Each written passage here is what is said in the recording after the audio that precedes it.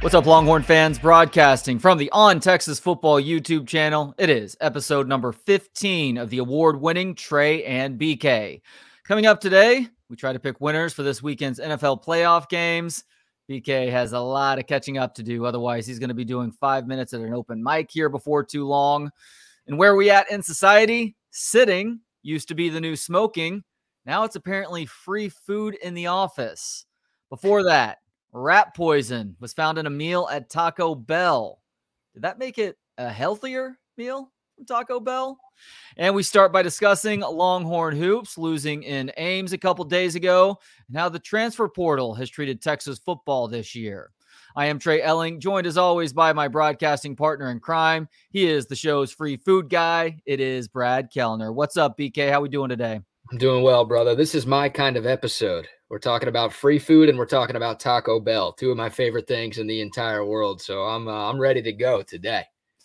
I am as well. It's nice to be back in Austin. Not going to lie, still kind of wish I was in Cabo San Lucas, but that was a lot of fun. So thanks to those who reached out and wished my wife and I a happy anniversary. Those who also wished me a happy birthday too. This is a pretty good year. I'm not a big birthday guy. That's why I got married on my birthday. But this was a good birthday this year. And so thanks to everybody for the well wishes out there. How old are you now? 62, 63? It feels like down? Dude, I woke up today and took the kids to school at 7 o'clock. But I went to bed just before midnight last night, which is a little bit later than I'm used to these days. I had to come back home and sleep for another 3 hours. So I did feel like an old guy today. I felt like I needed to put my compression socks on before I took the early morning nap. I'm going to see you in the next Copper Fit commercial. Exactly. Perhaps a Viagra commercial before it's all said and done. By the way, one of the most surprising aspects of walking around Mexico, walking around Cabo San Lucas, was not only getting hit up about every 15 to 20 steps to buy cocaine, but the pharmacies there openly advertise selling you steroids, Viagra, Z-Packs, and all sorts of other stuff that you need a prescription, if they're legal at all, to get here in the States. We're doing it wrong here. I might be moving to Mexico as soon as we're done recording today. That is fantastic news. Wow. That is massive. One of the pharmacies, I guess their mascot was literally some character with a superhero body and a Viagra pill for a head. I was going to say, was it just like a little blue pill costume that the guy was wearing? He was jacked like Superman, and then he had the that blue diamond for a head and a big smile on his face. So I guess he had the little blue pill, and then his sidekick was a bathtub. They have a bunch of just bathtubs hanging around over there where you and the missus could get in one next to each other. No comments there as to whether or not that actually happens during the vacation. All right. Did have a chance to check out the Texas-Iowa State game the other night. By the way, we're talking about a top 15 matchup here, and that is forced onto ESPN Plus. Shame on you, Big 12. Shame on you for selling your soul for a quick buck and having ranked matchups end up on ESPN Plus. And you could say, well, ESPN Plus needs to drive business, or ESPN needs to drive business to the digital offering. That's fine. There are games where you can do that, where it's one ranked team and one unranked team. You want as much visibility as possible for those games, and you're essentially cutting off your nose to spite your face by allowing that to happen. Now, I know they probably don't have a ton of say-so with regards to where ESPN puts these games, but it is a complete embarrassment when we have these sorts of matchups ending up on the digital-only channel. Agreed. And I'm a huge fan of flex scheduling in sports. You see it in the latter half of the NFL season, right? They'll flex a good game with playoff implications into Sunday Night Football, and they'll flex a crappy game without them into the noon window. It feels like, and this is a lot tougher with college basketball because there's a million games a night, but it feels like there's a way the Big 12 network could make that happen to where it's like, all right, yeah, we made the schedule before the season and here's what we had planned, but oh my God, this is now a top 15 matchup. Let's move this one on the TV. And hey, Bedlam was on ESPNU last night. Yeah, it's a rivalry, way more so in football than basketball, but those are two of the worst teams in the Big 12. Those are two unranked teams that probably are on the outside looking in for the NCAA tournament right now. Maybe put that one on Big 12 now and get this top 15 matchup between two teams that can make deep tournament runs this season on ESPNU or something even better. than that. So I get that it's more difficult to do that. The logistics are tougher in college basketball, but man, if they could find a way to make that happen, people would have a lot less right to complain. So it does feel shameful that a lot of people weren't able to watch a game as important as that one was at Hilton Coliseum last night. I'm with you. And even though the final score was a double-digit deficit for the Longhorns, they end up losing it 78-67. It was an exciting basketball game throughout. Texas starts the game on fire. Tyrese Hunter, love to see him silence the crowd a couple different times with three-pointers. He had a three-point play in there as well, scoring early on. But unfortunately for Longhorn Hoops, Tyrese Hunter was conspicuously absent for much of the last two-thirds of the game, let's call it. And Texas didn't quite have enough offensively to go along with Iowa State, really getting it done on the offensive end and picking up a big victory for them that saw them move into a tie for first place in what is easily the most difficult college basketball conference in the country. Yeah, we could start with Tyrese Hunter. Texas needs more from him. This was not a one-off. I mean, he didn't do anything against Texas Tech in that win against the Red Raiders in Austin this past weekend. Man, for the first, 5 to 10 games, it felt like Tyrese Hunter was the best player on this team. It's like, all right, we know what Marcus Carr is because he was here last year. We know what Timmy Allen is because he was here last year. Now you add a guy who was one of the best players in the Big 12 a season ago as a freshman, and oh my God, he's taken a step. He's even better this year. You add him to a very, very talented Texas team, and it felt like the sky was the limit for him and also this team as a whole. And we've just seen too many inconspicuously bad performances from Tyrese Hunter as of late. And like you said, he got off to a pretty good start in Ames. You figured he'd be amped up and juiced up to go play his old team. And obviously the crowd was giving it to him every time he touched the ball. He had it going early, but just kind of disappeared for large stretches of that one, like he has way too often, really since conference play began. So, yeah, I mean, look, he's the closest thing to a true point guard that Texas has on its roster right now. You love him facilitating, but also we know he can be a capable scorer as well. He was instrumental to Iowa State's success and obviously them getting to the Sweet 16 last year. If Texas has second weekend aspirations, which obviously it should, they're going to need a little bit more consistency from Tyrese Hunter. And I'll tell you what, Trey, just overall, that kind of felt like a Shaka Smart game for the Longhorns. I mean, they had 2 7+ minute stretches without a field goal. Like, winning in this conference is hard. Winning on the road is hard. I feel like I sound like Tom Herman right now. Sorry about that, everyone. But it's true.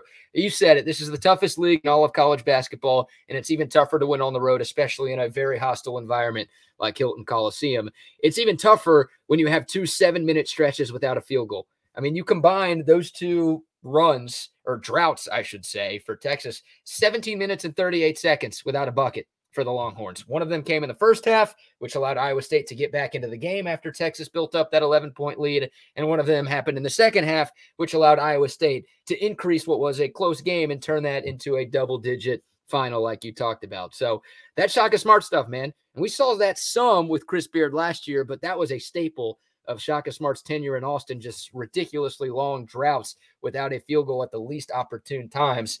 And you can't beat good teams in their barns when you're going to do something like that. That was obviously the difference in the game the other night. Yeah, and that second half drought, it started with a little bit more than 11 minutes left in the game. And you said 7 minutes. I think it was closer to 8 or 9 minutes that they went without a field goal before Marcus Carr hits a 3 from the top and what turned out to be a Texas foul as well. And getting back to Tyrese Hunter for just a second, I do wonder because it felt like he had the ball in his hands a whole lot more to initiate the offense at the start of the season. Whereas because Marcus Carr has been so good offensively, it seems like he's kind of demanding the basketball to get this team in its offense. And I wonder if that's not throwing, if nothing else, Tyrese Hunter off of his game, if not this entire offense on the whole, because you're exactly right. Even though there was some decent passing happening down the stretch, they weren't getting open looks, and far too often it just felt like a whole lot of dribble to let the shot clock wind down, and ultimately you're just having to heave something up that isn't a good look at all, which is very reminiscent of how this offense looked with Shaka Smart far too many times over a half decade.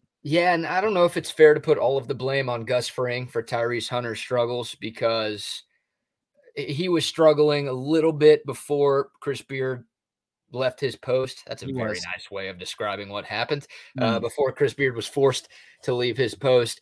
But it just feels like since then we haven't had back-to-back good Tyrese Hunter performances. And early on this season, against weaker competition, mind you, but even in some of the big games, even against Gonzaga and some of the tough non-con games the Longhorns had, felt like Tyrese Hunter was showing up to play way more often than not. So, I don't know if this is Rodney Terry, aka Gus Fring, maybe being a little bit lazy, and that feels mean, but sometimes coaches they know what works and they want to keep riding that as much as they possibly can. And Marcus Carr's been good and Timmy Allen's been good. And those guys were good last year. So we know what they're capable of. Let's just roll with those guys and make them more of a focal point of the offense instead of doing some of the other things. Maybe it's some of that. And I think Dylan Mitchell losing minutes seemingly by the game also has something to do with that, right? Like I kind of want my coach to leave him out there and find ways to get Dylan Mitchell more involved, but it feels like Rodney Terry isn't doing that because it's not working and he wants to go with stuff that works a little bit. Maybe that's part of it. Maybe some of it's on Tyrese Hunter just needing to be a little bit more aggressive and needing to be more assertive himself instead of just trying to set up his teammates as often as he possibly can. So I don't know exactly where the blame falls right now. Hopefully it's something that turns around and we get more early season Tyrese Hunter moving forward into the latter stages of conference play. Because once again, I think Texas is going to need him. This team won a tournament game last year without Tyrese Hunter, but you sort of felt like he and Jabari Rice, who's been amazing, we could talk about him more in a second, but sort of felt like those two guys, because they were really good last year and because their teams also won in the tournaments, kind of felt like those were the dudes who could help take your team to the next step. Jabari Rice has earned his knighting that he got from the Queen a couple of years ago, I guess. Tyrese Hunter still not quite putting it all together. So those are the dudes that if Texas is going to make it to the second weekend for the first time since 2008, you're going to need those guys to be delivering night in and night out, especially in the month of March. It is silly how good Jabari Rice's pump fake is. Oh. And I know he's got those long arms and he's got that exaggerated motion. Not to make any comparisons necessarily or turn this into a self-serving show. I had a similarly good pump fake during my basketball career. Okay. But I'm a little bit surprised that we're not hearing more about Jabari Rice on the defensive end. He obviously is a very high IQ basketball player, and having those long arms and the ability to reach in to swipe steals, I expected to hear and see a little bit more about him on the defensive end. But as far as him as an offensive player, they maybe need to consider starting to run a little bit more through him just because he is so good at getting guys up in the air and then driving it to the bucket and either having something easy around the basket or somebody has to come over to help. And at that point, he can find an open teammate for an easy flush. Introducing Royal Caribbean's newest ship, Icon of the Seas, the ultimate family vacation. The ultimate 6 slides, 8 neighborhoods, 0 compromise vacation. The ultimate never done that, can't wait to do it vacation. The ultimate chillin' by a different pool every day of the week vacation. This is the Icon of Vacations. Icon of the Seas, arriving in 2024. Book today. Come seek the Royal Caribbean. Ships Registry, Bahamas.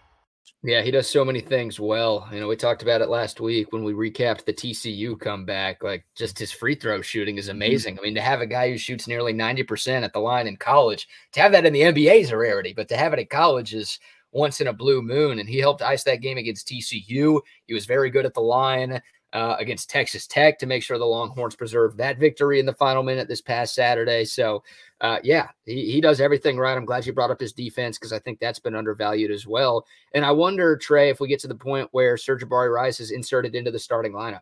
Like, it's nice having that 6th man, obviously, that guy off the bench with the second unit who can help give you a spark and make some things happen on both ends of the floor. But, I mean, I wonder if, like, Dylan Mitchell played 16 minutes and Dylan DeSue played 13, but he was in foul trouble. But Dylan Mitchell's the guy that you would look at. Like, do you go with a little bit of a smaller lineup and just put Jabari Rice into the starting lineup so you can get the benefits that he brings to the table right away and for more minutes than you have been? I wonder if that's a move that Texas considers making because, Jabari Rice has easily been one of the best 5 players on this team. You can make a case he's been one of the best 3 players on this team. I wonder if at some point this coaching staff makes the change to put him into the first 5.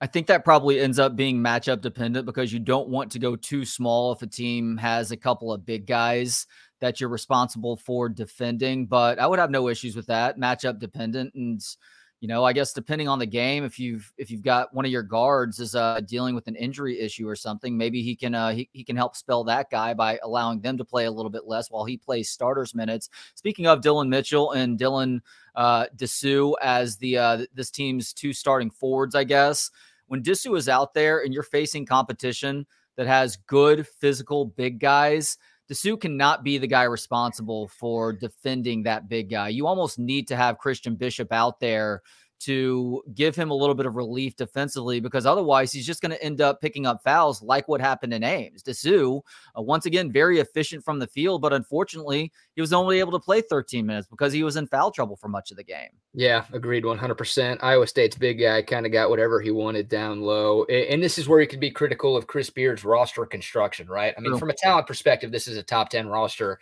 in all of college basketball. I know he tried in the transfer portal to find a big guy, and it just didn't work out. Those dudes are tough to come by. Their schools usually don't let them leave. And if anybody does enter the portal, everyone and their mother is doing whatever they can to try to bring them to their school. So I know Texas tried. It wasn't for lack of effort, but they just don't have a true 5. And they didn't have it last year. And look what happened in the tournament.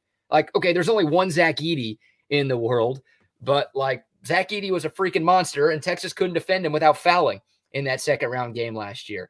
And they still, like, Dessou's healthier this year, but he's still kind of skinny, and he's not as physical as he needs to be to go up against some of the more physical big guys in college basketball, the Edys, the Oscar Tshiebwes of the world. Like, those dudes are going to eat his lunch. And then Christian Bishop's more physical, but he's 6'7". So it's like he doesn't have the size to run with those dudes on the low block. So, yeah, I mean, Texas was out-rebounded in this game. Iowa State had 5 more offensive rebounds in this game. Those second possessions proved pretty critical for them as they were kind of distancing themselves in the second half. Like, unfortunately, that's just going to be a problem for Texas. And no disrespect. I do a bad job pronouncing the Iowa State big guy's name, so I won't even try. No disrespect to him, but like he's not one of the best in the country. So when you run up against some of the other better big guys than him, it's a scary proposition for this Texas basketball team because they just don't have the size. So we'll see. We'll see what happens. I'll say this sort of big picture, like we gotta quit with the major overreaction to Rodney Terry after every game that people are doing.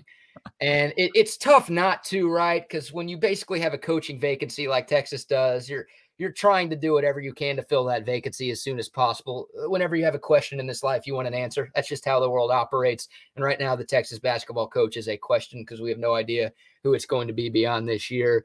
Like, we just, after every win, we can't be like, he's the guy. He's definitely the guy. And after every loss, we can't be like, oh, he sucks. He's definitely not the guy. And it feels like that's happening right now. Like, I think right now, and I said this right after the Beard thing happened, like, I want to swing for the fences. I want to go for a big-time proven head coaching candidate that's out there. But also I understand if Texas goes to the Elite Eight, Rodney Terry should be back. He's going to be back, and he should be back. But you can't just like, oh, man, we beat Texas Tech for the first time in a couple of years. He's got to stay. Well, Tech's 0-6 in the Big 12. They suck. Everyone's beating them. And then you can't also be like, oh, he lost to Iowa State. Well, Iowa State's a top 15 team, and nobody wins at Hilton Coliseum. They haven't lost in that building this year. So it's got to be like, you just have to wait to make your judgments with Rodney Terry until the season is over. And I don't think you're guilty of that. I don't think I'm guilty of that. And it's hard not to be once again, but it just feels like there's so much of that going on after every game. We got to rush to Twitter and say what we think about Rodney Terry on that day. It's just not how this sport should work. Are you trying to tell me that sports fans are prisoners of the moment, BK? Breaking news. Put it on the bottom of a CNN headline. Breaking news. Sports fans are prisoner of the moment. Yeah, that's exactly what's going on here.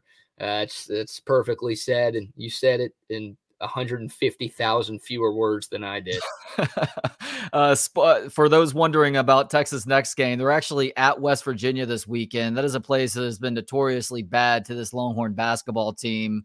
And I don't really know a whole lot about them this year because I don't follow college hoops a ton outside of Texas basketball. But you were telling me before we hit record that this is not your typical West Virginia team. They are a little bit down this year, so this is a very winnable game for the Longhorns, right? Well, you know one guy they have, and that's the Texas transfer Trey Mitchell, who is their second leading scorer and leading rebounder this year. So they've got a couple of holdovers from last year's squad. Yeah, they were really good in the non-con, and they're 1-5 in Big 12 play. Just shows you how tough this league is. So They beat TCU a couple of nights ago. Big win for them against a ranked team. We know TCU's pretty good. They beat TCU in Morgantown. So, yeah, the Coliseum is still a tough place to win. But this is one of the worst teams in the league, record-wise, Trey. And if Texas has serious aspirations of winning this conference this year, I know they did going into the season, and they were picked to finish in the top 3 in this league this year. This is the type of game you win. You could stomach a loss at Iowa State, but if you're losing to 1-5 teams in conference play, I don't care where the game is, you got to win. Like Kansas went into WVU Coliseum and beat them by 20 a couple of weeks ago. Like Kansas is the staple of this conference. They're tied for first right now, and they had no problems with this team. I don't care if Texas wins by 1 or 100. Just find a way to win, because losing games like this, considering how many tough road games Texas still has on its slate, it sort of takes you out of serious contention for winning the league when it's all said and done. You hear that sound, BK? What's that? It's the sound of the transfer portal closing as of Wednesday this week. The transfer portal, guys who want to go from one school or another, well, they're going to have to wait until after spring ball to enter their names in the portal. Now, that's not to say that a guy whose name is in there right now can't go from one school to another, but any new names are going to have to wait a couple of months. And we thought it would be a good opportunity to look at what Texas gained versus what they lost in this year's transfer portal. It was a big plus for Texas football over these last couple of years. And this year, I'd call it a plus as well, but not nearly as many bodies come in. And I think that's a good thing for the overall health of this roster, that Steve Sarkisian and company aren't feeling the need to go out and get 7, 8, 9 different guys. As it stands right now, they got Gavin Holmes, the cornerback out of Wake Forest.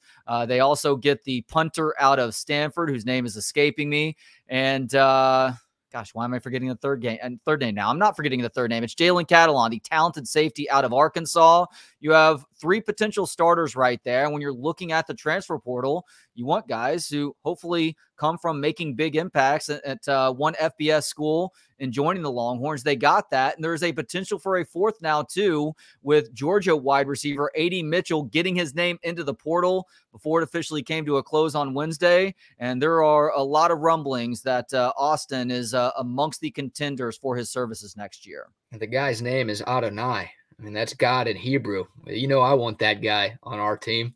That's awesome, man. Yeah, hopefully A.D. Mitchell ends up coming to Texas, because the Longhorns could use some help on the outside. They're going to get some, you would assume, with Isaiah Nayor coming back from his ACL injury. But, man, could you imagine a wide receiver room with Worthy and Whittington and Nayor and A.D. Mitchell plus Jatavion Sanders as your tight end? I mean, that's up there amongst the best pass catchers in the country. There wouldn't be any more excuses for Quinn Ewers' inconsistent play if he's got all of those weapons to throw to next fall. So, yeah, I would love to get A.D. Mitchell. He's actually born in Missouri City in the Houston area, played his high school ball in Tennessee, so moved at some point in his childhood up there, but has been on both of Georgia's national championship teams. His numbers this past season, not super sexy, but he only played half the year. I think he played 6 games, had a sprained ankle, which lingered for a lot longer than he or anybody at Georgia wanted to. But he was big in the playoff, scored a touchdown in both of Georgia's wins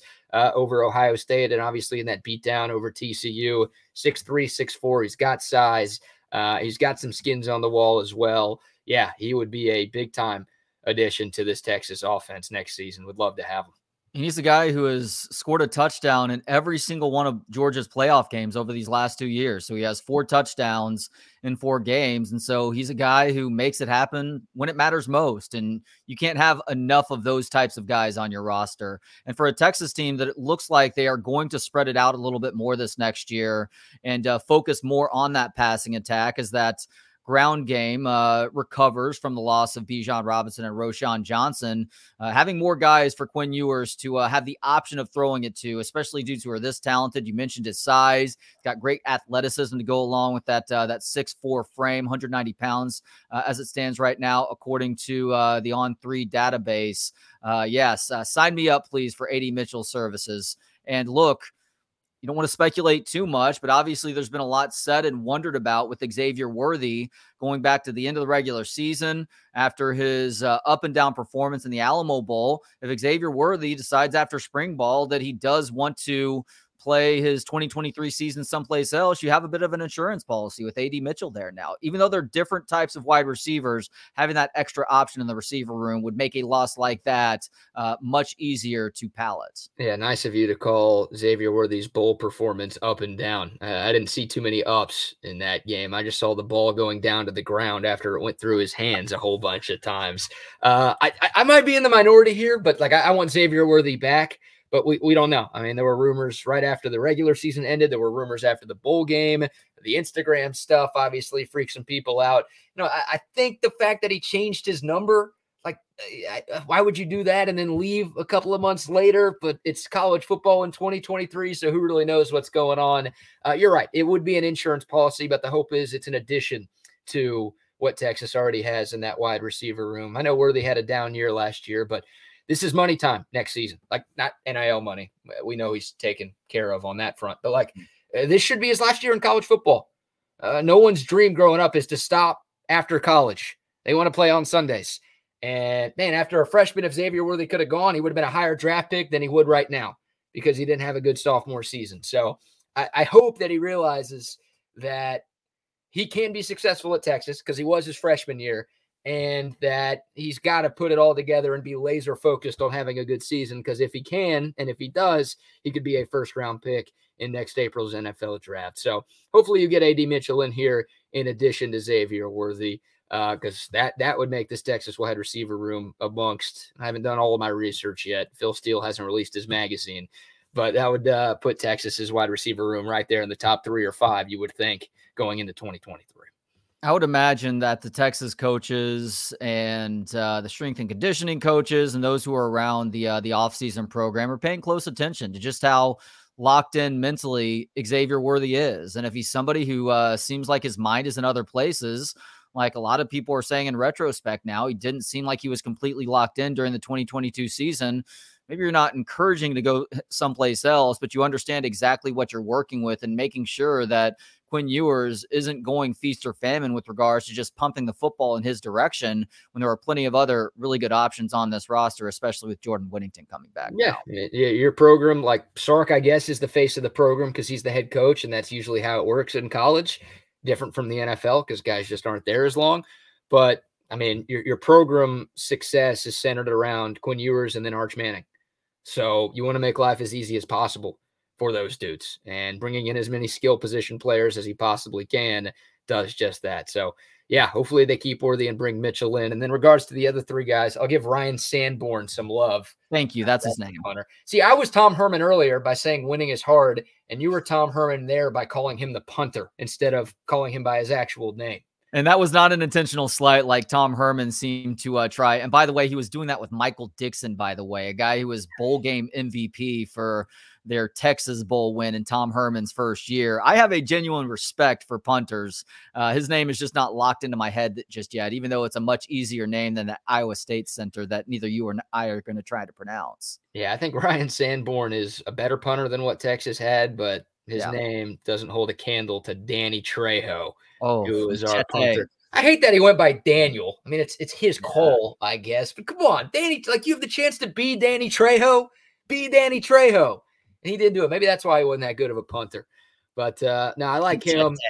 Yeah. Oh, my God. Machete don't kick. He punts. Panchete don't kill. He punts. Yeah, there you go. So I like him. He's going to start. Gavin Holmes, I think, is going to start. And Jalen Catalon, we talked about him, last week or 2 weeks ago.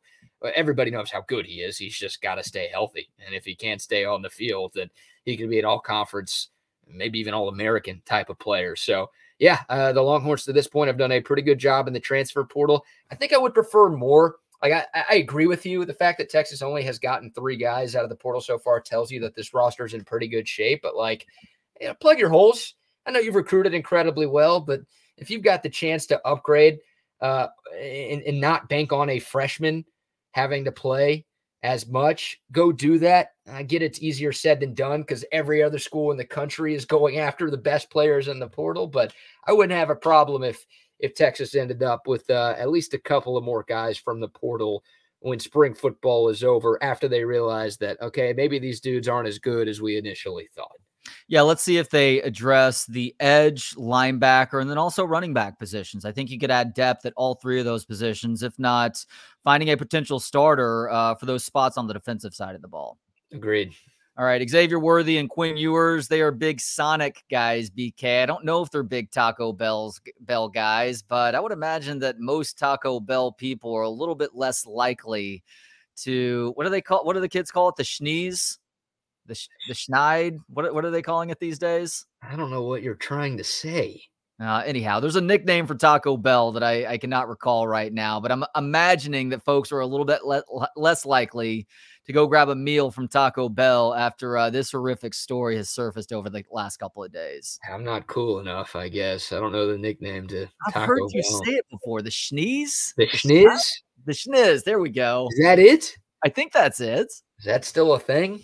Even Kevin Dunn was calling it the schniz the other day. Getting engaged is a moment worth cherishing. A one-of-a-kind ring that you design at Blue Nile can help your love sparkle. Just choose your diamond and setting. When you've found the one, you'll get it delivered right to your door. Finding the right engagement ring can be nerve-wracking. At Blue Nile, you'll have the expert guidance needed and a diamond guarantee that ensures you're getting the highest quality at the best price. Cherish all of life's moments and save up to 30% at BlueNile.com. That's BlueNile.com. Does that mean it's more of a thing or less of a thing?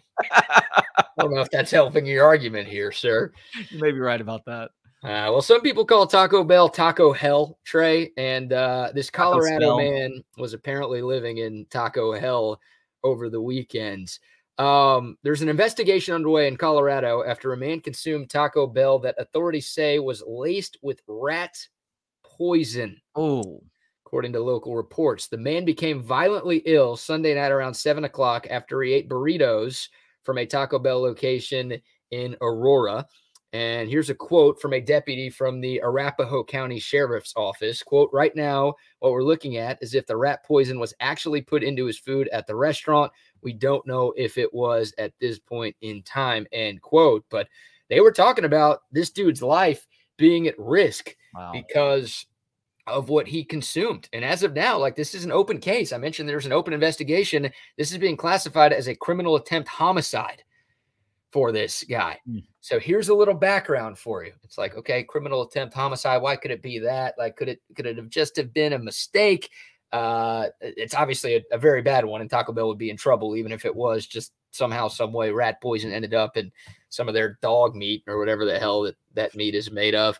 But apparently, for a little background, the victim swung by that same Taco Bell earlier that day and got into an argument with workers over his food order.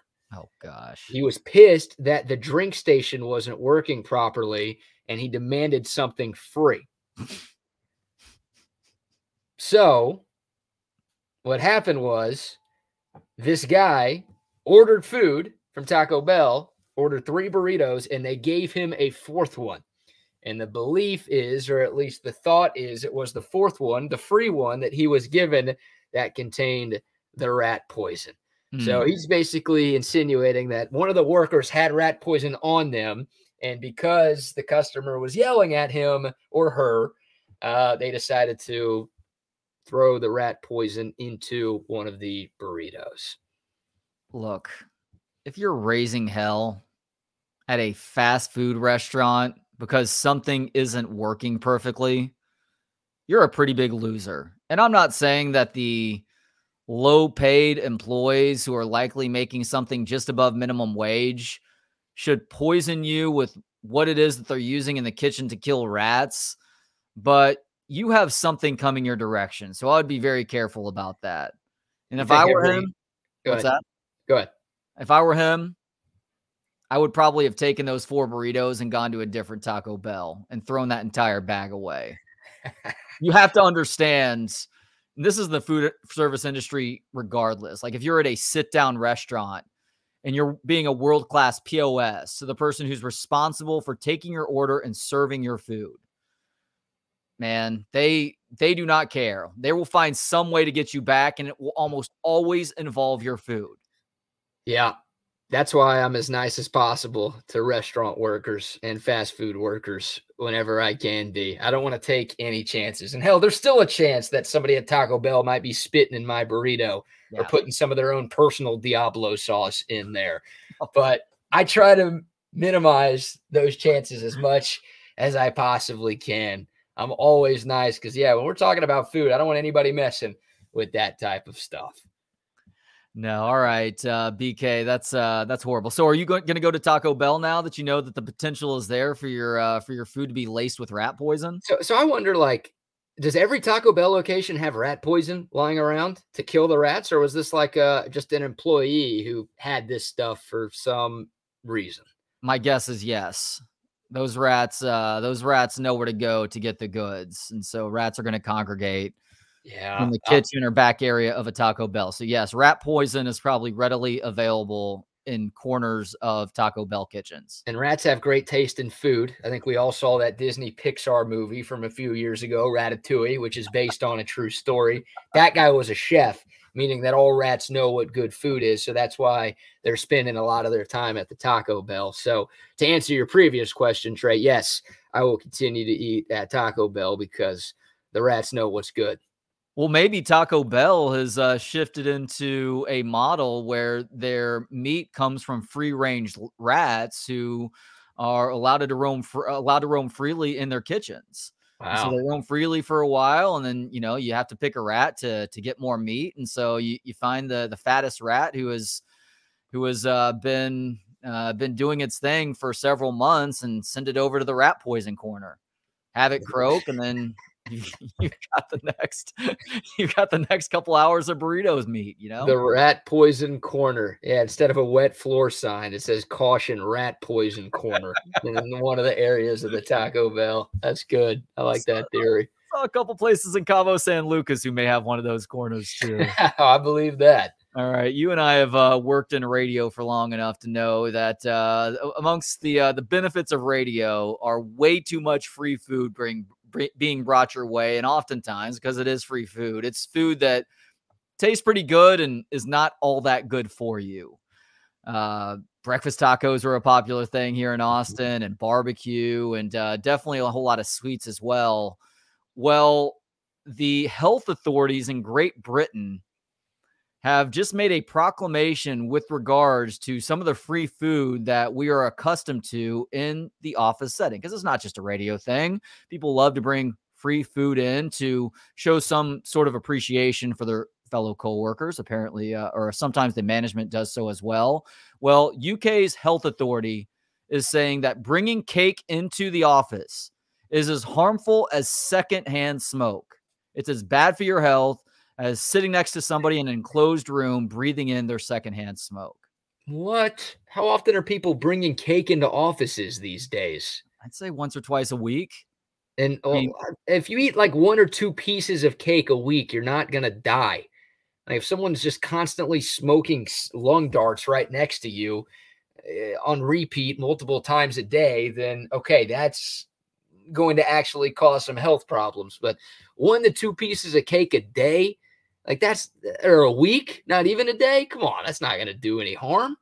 It's going to do some harm, especially because most people are probably overloading calorically already. But Professor Susan Jebb, who is the UK's Food Standards Agency chairwoman, said workers should think twice before bringing unhealthy treats into the workplace, which might tempt colleagues. Quote, "We all like to think we're rational, intelligent, educated people who make informed choices the whole time, and we undervalue the impact of the environment. If nobody brought cakes into the office, I would not eat cakes in the day. But because people do bring cakes in, I eat them. Now, okay, I've made a choice, but people were making a choice to go into a smoky pub. With smoking, after a very long time, we've gotten to a place where we understand that individuals have to make some effort, but we can't make their efforts more successful by having a supportive environment. We still don't think like that about food." So she's saying, willpower be damned. If the cake is brought into the office, it's no longer your fault if you go and jam a piece or two into your pie hole in the afternoon as you're starting to feel that mid-afternoon swoon. That's ridiculous. Have some self-control. Everyone working in these offices are adults. They can decide for themselves if they want to eat the piece of cake or not eat the piece of cake. And if they do, it's on them to make sure that they're exercising or controlling the rest of their diet when they're not in the office to make sure that they don't die or get type 2 diabetes or something like that. I mean, just imagine with all that people have been through over the last couple of years, you're going back to the office for the first time in 2 years against your will. You're waking up 2 hours earlier every day. You've got a 2-hour round trip commute to get to your office. You sit at your tiny little desk in a cubicle where your boss just yells at you all day. And then you get an email that says, we have banned cake from the office. I mean, haven't we been through enough as a society to deal with cake being banned? Like, one of the good parts of going in to the office is free food, whether it's cake or breakfast tacos or anything else that you talked about. And now we're going to ban that stuff. Like, one of the perks of going to work. Give me a break, man. We've all been through enough in this world. Screw this woman. Yeah, Professor Jeb also went on to blame everything else except the individual by saying that junk food advertising is a big problem as well. She said these ads are undermining people's free will and insisted that ad restrictions are not about the nanny state. Quote, advertising means that the businesses with the most money have the biggest influence on people's behavior. That's not fair. At the moment, we allow advertising for commercial gain with no health controls on it whatsoever, and we've ended up with a complete market failure because what you get advertised is chocolate and not cauliflower. So get ready, BK. We may be right around the corner from some cauliflower florets replacing those Tiff's Treats cookies in offices all over the Austin area. I'll tell you what, I'm quitting my job if that happens where I work. I mean, I can't do that anymore. If I get an email, I don't even read my email anyways, but if somebody tells me that I got an email that says cake or delicious desserts or treats have been banned from the office, and instead we're replacing them with cauliflower, I'm out, dude. I can't do that anymore. What does this woman look like? Do we have a picture of her? Is she just overweight and it's everyone else's fault that she's fat? Oh, is that what's going on here? That's a strong possibility. Let me look it up on my phone so that I can show you and the people if there is a photo here. Like, based on. Okay, so she is not fat. She is not fat, but okay, yeah, like based on her job title, you would be led to believe that she's not big, but based on what she's saying, you would. Yeah, she sucks. Yeah. Ugh. Yeah, there she is. Yeah. Well, she at least walks the walk. She's not jamming her pie hole full of cake. I mean, do they need more pub or more money? Is that why she's doing something like this? Is this a Stephen A. Smith bit where you just have to have a super hot take to get people talking about your business again? You already don't have much respect for my opinions on things, but I know that I go to a ridiculous extreme when it comes to the dietary stuff. She has a great point. She does. No, and I get that the individual is responsible for making that final call, but if the temptation isn't there, then you don't have to make a decision. Now, I still fault the individual more than I do any person who decides to have Tiff's Treats delivered into an Austin, Texas office, by the way. Speaking of unpopular opinions, I think Tiff's Treats should be banned from Austin, Texas offices, not because of the negative health impact, but I think that Tiff's Treats is one of the most overrated things by this city. I understand it's a good idea. Those warm baked cookies in an office setting, they taste delicious. Those are half-cooked cookies that you're getting from Tiff's Treats, though. You eat 2 or 3 of those things, you're going to be sick to your stomach for the rest of the day. Yeah, but it feels so good, and it tastes so good. In the moment, it does. You're right about that. They're the best. Saying no to cookies. It's a bad take. You're about to get berated in the comments for saying that, then deservedly so. Well, I know this much. As much as I'm going to get berated for my Tiff's Treats take and for my take on sweets in the office in general, I can feel pretty good about the fact that I have been better than you as it pertains to picking winners versus the spread in football games this year. We are another week into our season-long bet, and I somehow picked up a game this last weekend, despite the fact that, let's be honest, you should be the one picking up the game right now. I got completely lucky with that Jacksonville win. The fact that the Chargers are coached by Brandon Staley, and that guy couldn't coach his way out of a paper bag. Jacksonville comes back to not only cover, but ultimately win that football game. And therefore, I have picked up another game in the standings. I'm up 5 right now, BK. I'm sorry, I'm up 4 right now, BK. So you have a limited amount of time to pick things up. And I'm wondering if we shouldn't start to include the over-unders for this game just to give you a little bit more of a chance, because at some point, by the time we get to the championship round of the Super Bowl, you're not even going to have a chance regardless of whether or not you pick differently from me and actually happen to win that one. We got 7 games left. So we'll roll with the 4 this weekend normally. Okay. And if you're up for it, if you're willing to throw me that bone, like I threw you the 12-game bone a couple of months ago, which has really come back to bite me because I think I'd be winning or at least very close to it if I wasn't such a good guy. That's the difference right now. It is literally the difference right now between us being tied and me leading. So, yeah, well, we can discuss that next week, but hopefully me fading you again this week does me a little bit better. All right. If you do lose, you do have to find an open mic to perform stand-up comedy. Open mic. Give me the rat poison instead. 3 to 5 minutes. And we start with the Saturday games. First one up is Jacksonville at Kansas City. Trevor Lawrence went from just complete failure in the first half of last weekend's game to hero. Jags are 8.5-point dogs heading into a matchup with a team that a lot of people are picking to win this year's Super Bowl. Even though the Chiefs are 8.5-point favorites, BK, and I don't think Jacksonville is going to win this game necessarily, I actually do think they keep it within a touchdown or maybe a touchdown or less. So give me Jacksonville to cover here, which I know is going to be music to your ears. You're not only a big Chiefs fan, but you have a lot of belief in this team too. Yeah, but they haven't been covering big numbers this year. You know, the Chiefs had the best record in the NFL this season, or tied with Philadelphia for the best record in the league. And they were one of the worst teams against the spread this year. So I'm going to fade you because I need to make up games, and betting against the Chiefs at home is not a bad recipe. But in real life, like I'm with you. I think Jacksonville keeps this one pretty interesting, and they keep it within 8.5. But for the sake of our picks, I'll take the Chiefs at home, laying the points.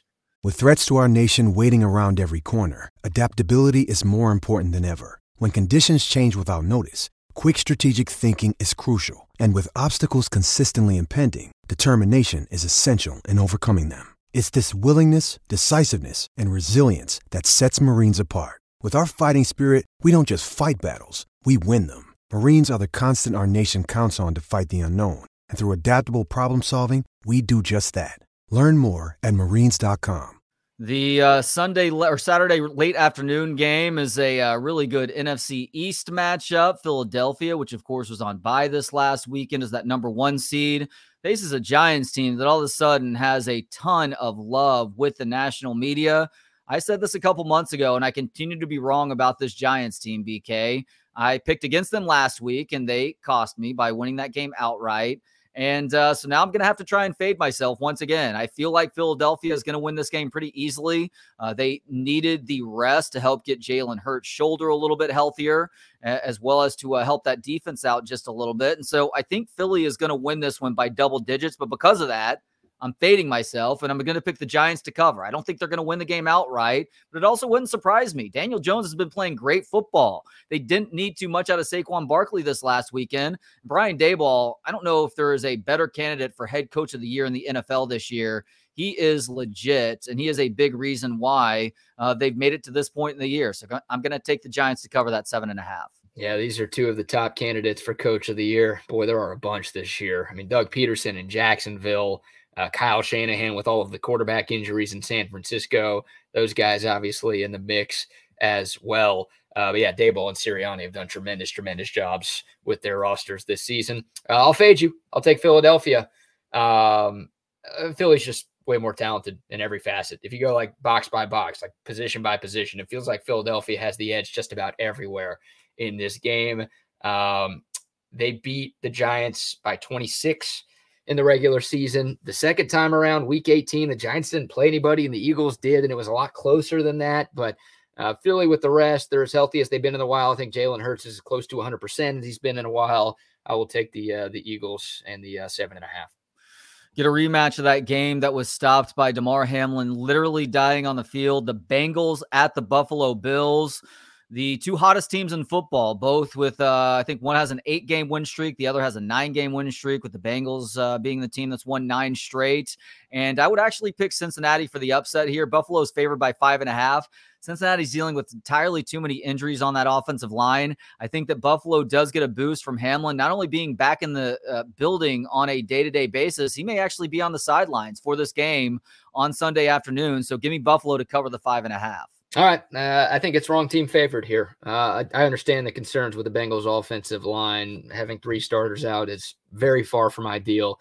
The Bills don't have Von Miller. I think my pick would be different if he was a part of things. But I just think of last year, like the Bengals won 2 road playoff games en route to the Super Bowl. So they're not going to be fazed by the environment. And the Bengals offensive line stunk last year, and they still found a way to get to the Super Bowl. So, I can't believe this line is going in favor of Buffalo.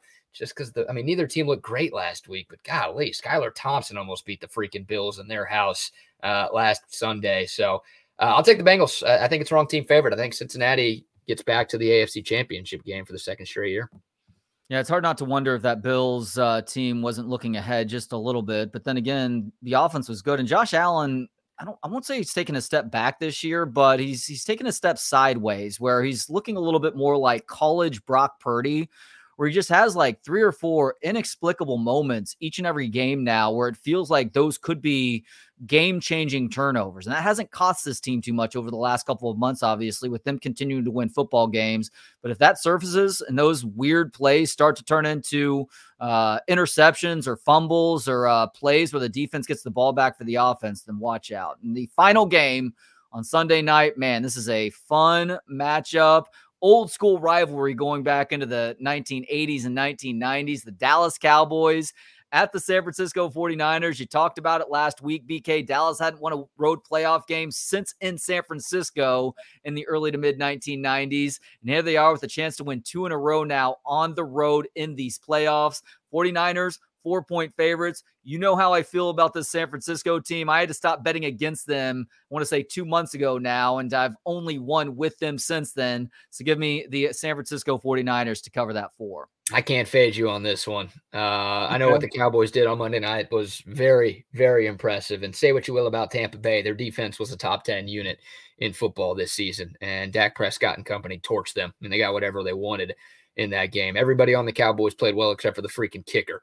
That was about as dominant of a performance as any Cowboys fan could have hoped for going in. But San Fran's a different animal, man. They just are. It's the best defense in football in terms of points per game and in terms of yards per game. And it's like everyone's waiting on Brock Purdy to have that moment where he looks like Mr. Irrelevant, a 7th-round rookie. And maybe that happens this week. But, how many playoff games has Kyle Shanahan won where Jimmy G didn't do anything? Mm-hmm. It's not like he was carrying them to those deep playoff runs in years past. It was the run game and the defense.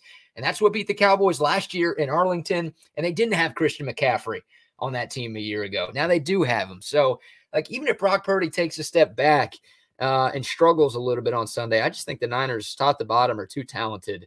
I'm surprised this line is as close as it is. I think it's a little bit of an overreaction based on what happened last week. So, needless to say, as a Cowboys fan, I hope I'm wrong on this one. But I think San Francisco is going to win, and I think they're going to win by double digits, truthfully, Trey.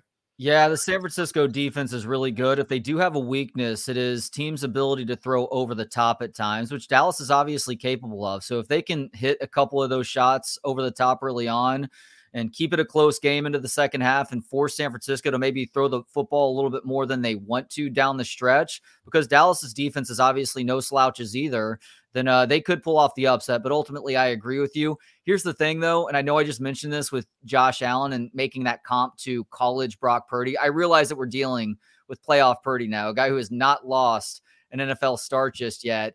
He has it in him, though, in pressure situations to just make really bad decisions with the football in his hands. And it hasn't happened yet at the professional level.